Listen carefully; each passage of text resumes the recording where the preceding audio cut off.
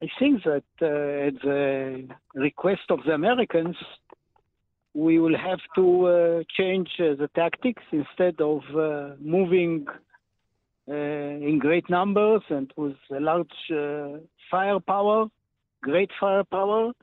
The Americans expect us to engage Hamas with raids, basically. Mm-hmm.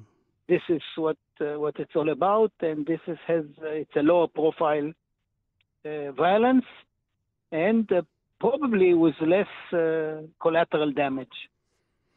And this is actually what the Americans are after. Isn't this a trap? I mean, urban warfare for any army is the worst possible scenario they can think of.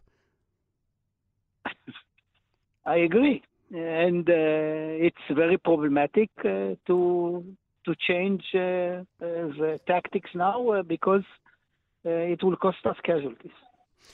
But the political clock is at work, and we have to some extent to accommodate the American wishes. Now, the Israeli tactic has been to move the civilian population out of the where they want to have a war zone and pushing them to areas that are safe havens, and they're piling up on the border with Egypt. I mean, people are talking about the day after.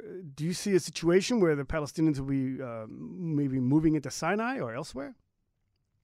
I think there may be such a development, but when it happened a few years ago, the Egyptians didn't hesitate, first of all, to shoot at Palestinians hoarding into Sinai.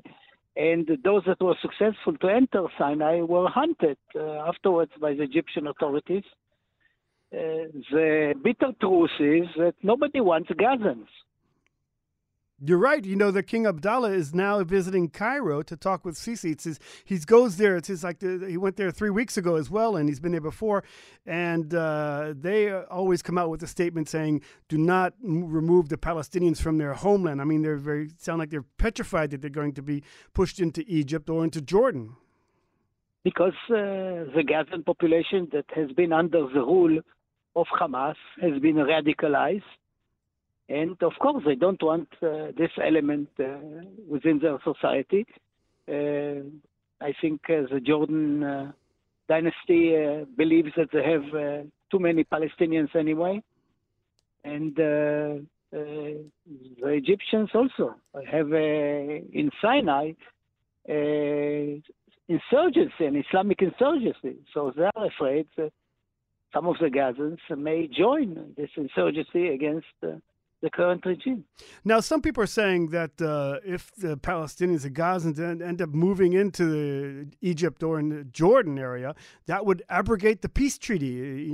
Even the Jordanian officials are saying, the peace treaty will be over if you start doing that.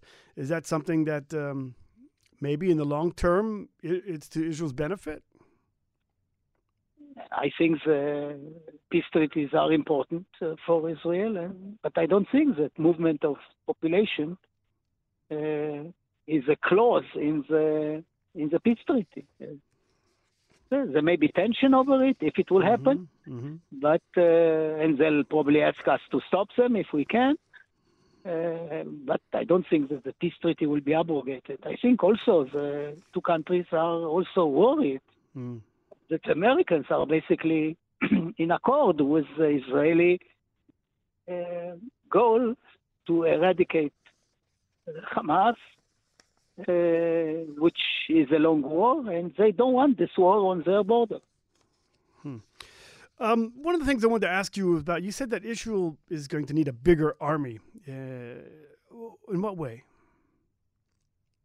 It's simple. We learned the hard way that we don't have enough soldiers along the border, which is a clear lesson from the first day of the war. And second, we had an opportunity now to go after Hezbollah, but we don't have a large enough army to fight on two fronts simultaneously. And such opportunities will not happen quickly again. Mm-hmm. I mean, this is at a time when the government the army was reducing the time of service to less than 3 years for men, and so this would be reversing, going kind of anachronistic, going back to the old post Yom Kippur mentality of let's build bigger forces. I'm not sure it's anachronistic. Indeed, the concept that big wars will not happen in the near future, which was part of the thinking of the IDF brass, is wrong.